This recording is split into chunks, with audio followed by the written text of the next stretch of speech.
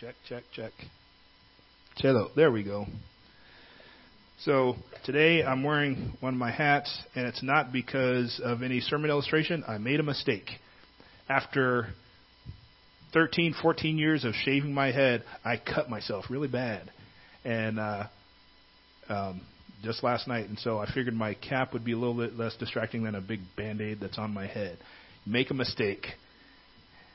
Now, there's a difference between a mistake and a sin. I didn't do it on purpose. Sins and misdeeds, they need forgiveness. Mistakes need to be corrected and fixed. A mistake is not intentional. Misdeeds are. But even God can take care of our misdeeds. Romans 3:23 says, all have sinned and fall short of the glory of God. But that doesn't mean Jesus can't save us. He absolutely can. And we also all make mistakes, but that doesn't prevent God from using us. I can cut my head and still preach. When I was, for you younger people, this will be like talking like really foreign stuff to you. But my senior year of high school, one guy showed up in our calculus class and he had a graphing calculator. It's a calculator with a big screen, and you could put in a formula, and it would actually make the graph. And that costs a lot of money. And we were just like, wow, a calculator that graphs. Now we can all do that on our phone. But at the time, that was like a big deal. And his parents spent hundreds of dollars on this for him, for take to college. We were just like, man, graphing calculator. So when I got into college, now this is just the next school year, and I think my second semester, I was taking physics. Over the course of a year, a graphing calculator went from being something that very few people had to nearly everybody in my physics class had a graphing calculator. And I didn't have one. I couldn't afford one still. And so I just felt behind. I was unprepared for physics class because the assumption was everybody had a graphing calculator. And I had a scientific calculator, but I couldn't just make all these graphs. I felt unprepared and ill-equipped. And it wasn't necessarily a mistake. It might have been a mistake. Maybe I could have spent my money on something else, money that I already didn't have. And sometimes I think we all may feel unprepared or ill-equipped, maybe for things that come up in life. Sometimes as a Christian, things may come up that's like, oh, I don't know what to do in this situation. As a leader, sometimes we don't feel equipped.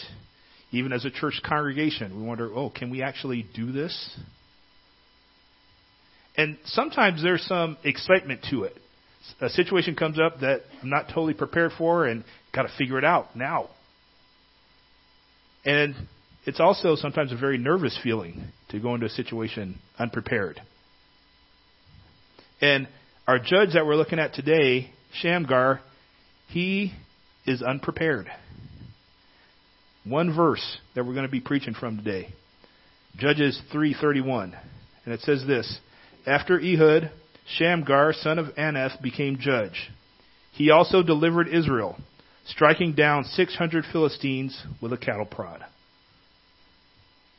Now, this sounds like an amazing story. Wow, this guy killed 600 Philistines just with a cattle prod.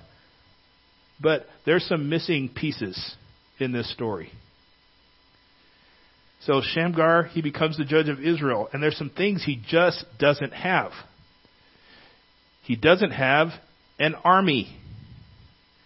Judges usually go, with the exception of Samson, who's an army all by himself, the judges go to war with an army. They rally the troops and they go fight. He doesn't have an army. Nowhere does it say that he called the people together. It's also interesting that unlike the other judges, it doesn't say that God raised him up. There's no declared call of God. Now, I'm not saying he wasn't call of God. I'm just saying it's not in the text that he was. So he has no army. We don't know that God necessarily called him to be a judge, although he might have been. And here's kind of the funny thing. Where's his sword? Now you might say he doesn't need a sword. He's using a cattle prod. But here's the funny thing in the text that we don't get to see in English. You know what the name Shamgar means? Sword. The man whose name is Sword doesn't fight with a sword. He apparently doesn't have one. So he's using a cattle prod. No army, no call of God, no sword. And in the end, there's also no peace. You know, with the other judges that we've gone through so far, it says, well, after this judge, there was 40 years of peace. After Ehud, there was 80 years of peace. Judges 5:6, Deborah is writing about the previous judges before her. And look what Deborah says. In the days of Shamgar, son of Anath, in the days of Jael, the main roads were deserted because travelers kept to the side roads. What's he saying about Shamgar's time as judge? He says, while he was judge, people were still afraid to travel the main roads. There wasn't peace throughout the land such that people weren't afraid. No army, no call of God, no sword, and no peace. He's missing quite a few pieces here. He's unprepared, it seems. Like I said, going back to those college days, I remember times when it's like there was insufficient funds in my bank account. I used to look forward to Taco Tuesday because that was a good meal night. Sometimes when we're on our computers and we find insufficient storage. Oh, I've got too many videos and pictures and stuff on my phone, and I got to figure out what to do with it. Sometimes we have insufficient information to do what we need. Sometimes we all come up to times where we just don't have what we need. There's missing pieces. And I think sometimes we people have a tendency to focus on what we don't have. Sometimes we have the tendency to compare our results to other people, like Deborah is doing, comparing her results to Shamgar. Let's take a look at Jesus. What didn't he have? Well, if we take Isaiah 53:2 literally, he's not exceptionally good looking. Isaiah 53:2 says, he grew up before him like a tender shoot, and like a root out of parched ground. He has no stately form or majesty that we should look upon him, nor appearance that we should be attracted to him. It's not saying that Jesus was ugly. It's just saying he's just a normal guy. He didn't stand out. He wasn't exceptional to look at. We also know that Jesus was poor. When his parents brought him to the temple to give an offering, Luke 2:24 says they offered 2 turtle doves or 2 young pigeons. That's the offering of the poor people. Because that's the cheapest thing you could get was a couple of birds. If you had more means, you would offer a lamb. Or if you had even more means, you'd offer a bull. Pigeons were for the poor.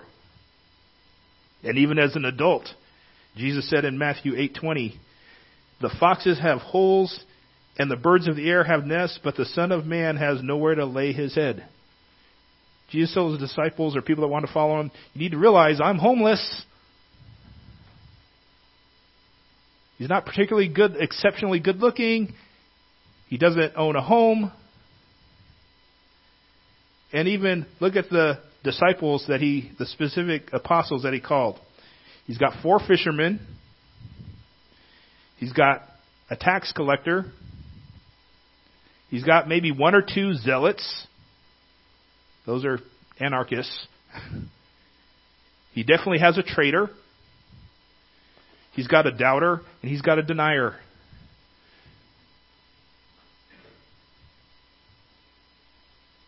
That's our Savior, if we look at what he's missing.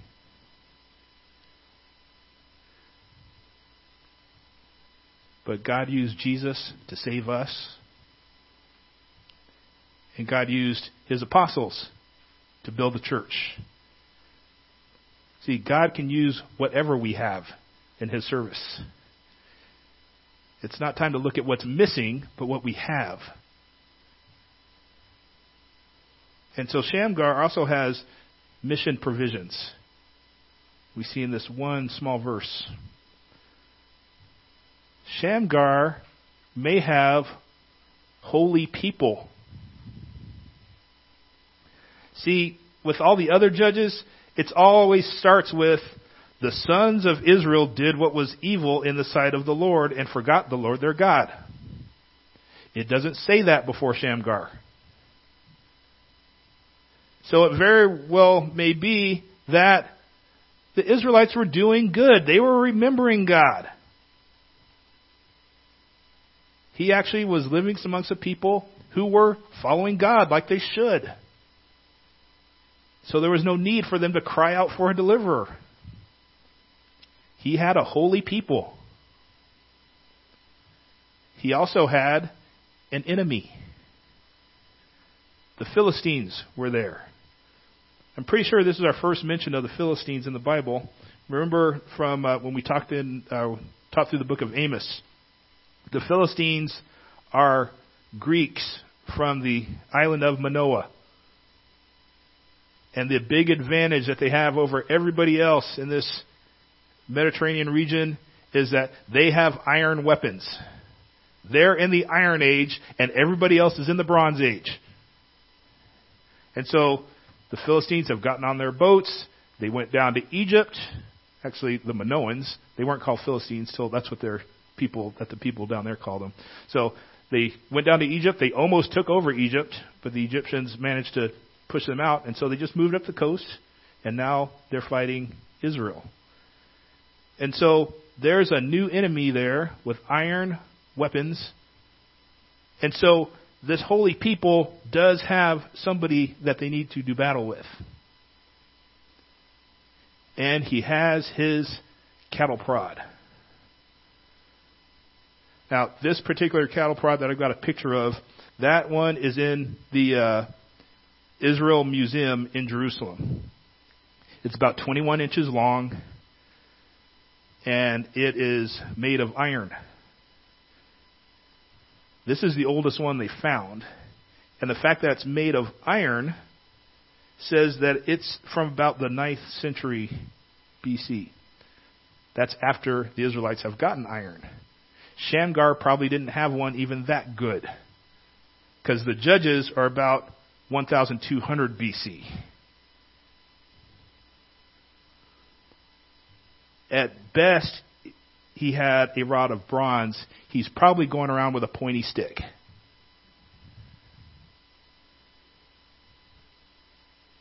He's got a cattle prod, an ox goad, about a 2-foot long pointy stick is what he's got. And he killed 600 Philistines with it. Now, we don't know exactly how he did this.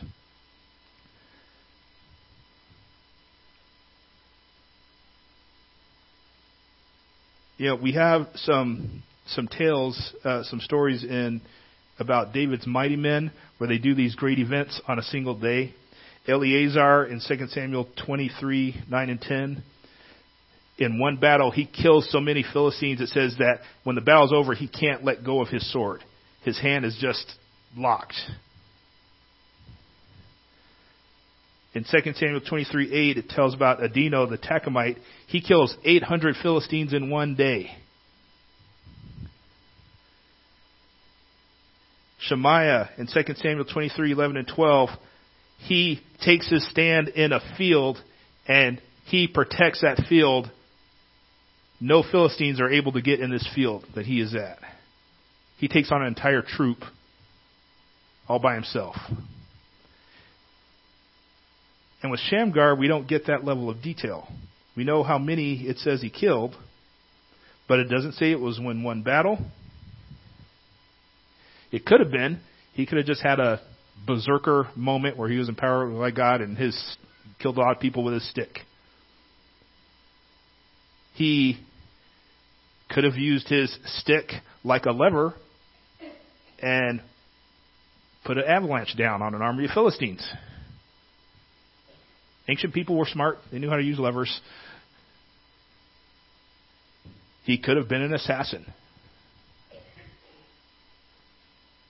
We don't know. On popular media, when you see a ninja in the movies, they're wearing all black and they're sneaking around. If you actually study ninjas, they didn't dress like that. Ninjas dressed like farmers and peasants and whatever. They dressed like everybody else dressed because they were assassins. And if they were dressed in all black, looking all sneaky, everybody would say, oh, there's the assassin. They just dressed like everybody else so they could sneak in and kill somebody. So we don't know. Somehow he did it, though, using what he had, his pointy stick. It's interesting. Back in 2004,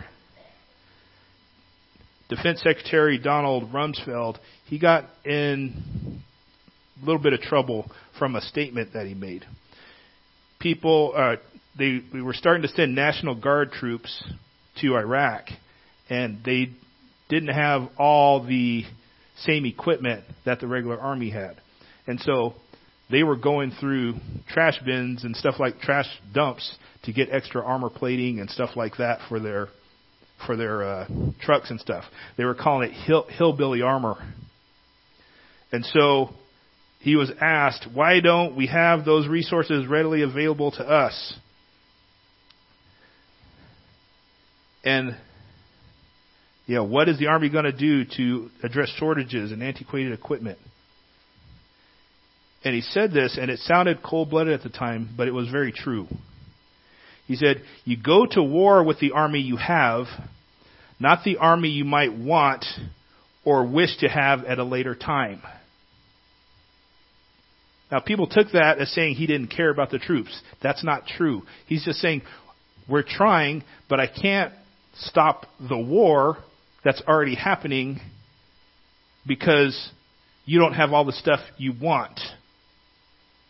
Or even all the stuff you might need.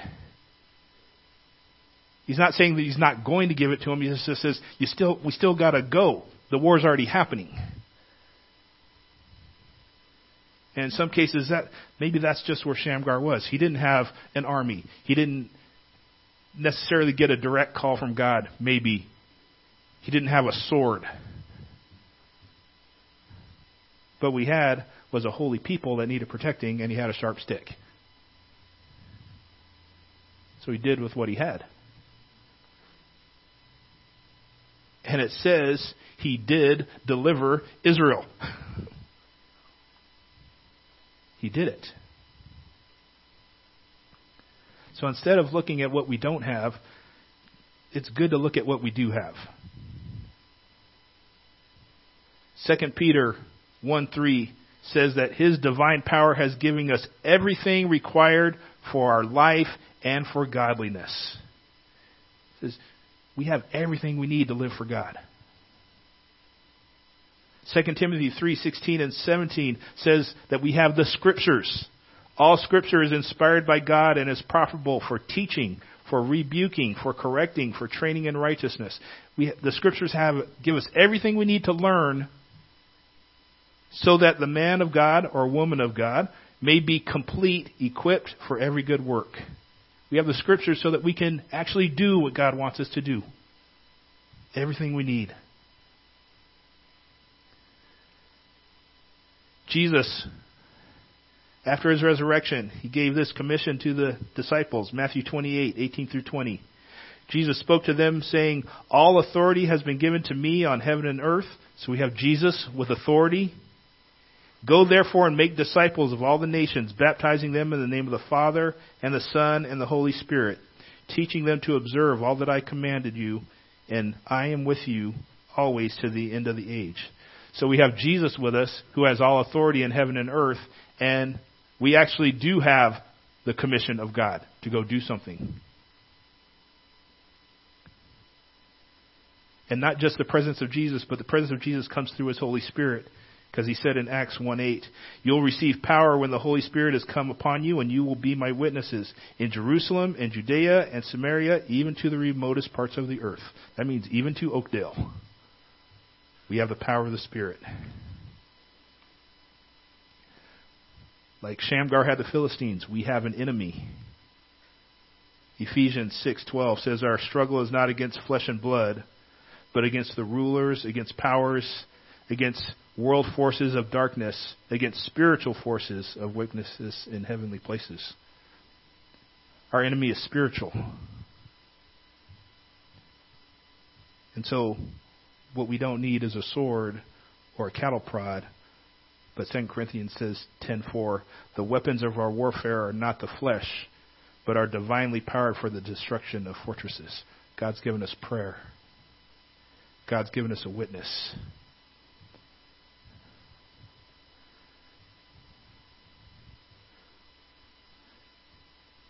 Sometimes, as I get older, I start to think of the things that I can't do anymore, or maybe one day I won't be able to do. On Friday, Roger and I were moving 2 yards of dirt so that this water that's coming down now doesn't get into the church. And Friday night, I was sore. And 20 years ago, I wouldn't have been sore. I would have gone out and run 5 miles after. Yeah, I imagine.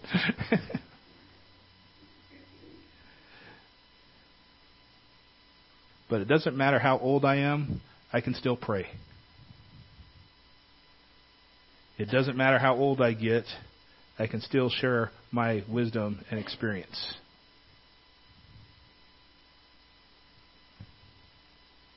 When I was younger, I said I didn't have money. Sometimes I still don't have money. But you younger people, you have ideas.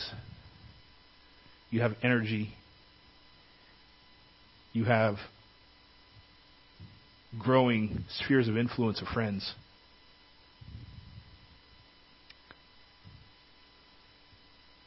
What did Jesus have? Jesus didn't have a home. Jesus wasn't rich. Jesus wasn't exceptionally good looking. Jesus delivered me with a cross.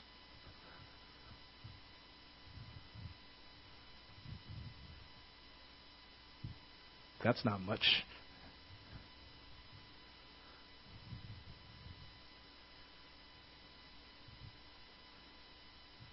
In some ways, that's less than a cattle prod. God can use whatever we have in His service.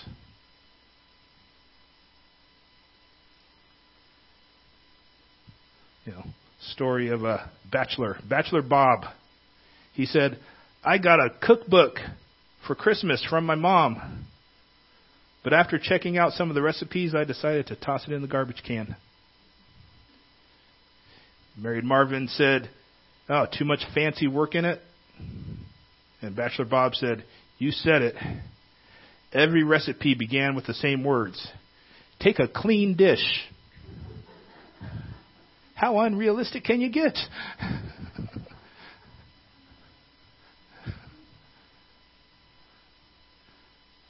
We need to realize what we have. We have so much. And there's so much work we can do for God. Let's pray.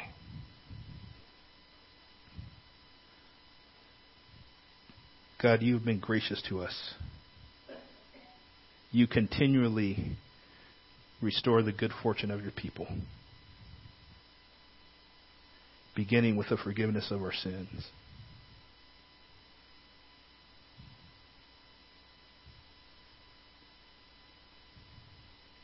You give us life. You give us mercy. You give us salvation. Today we listen to you, choose to be faithful, and turn our hearts towards you. Because salvation is so near.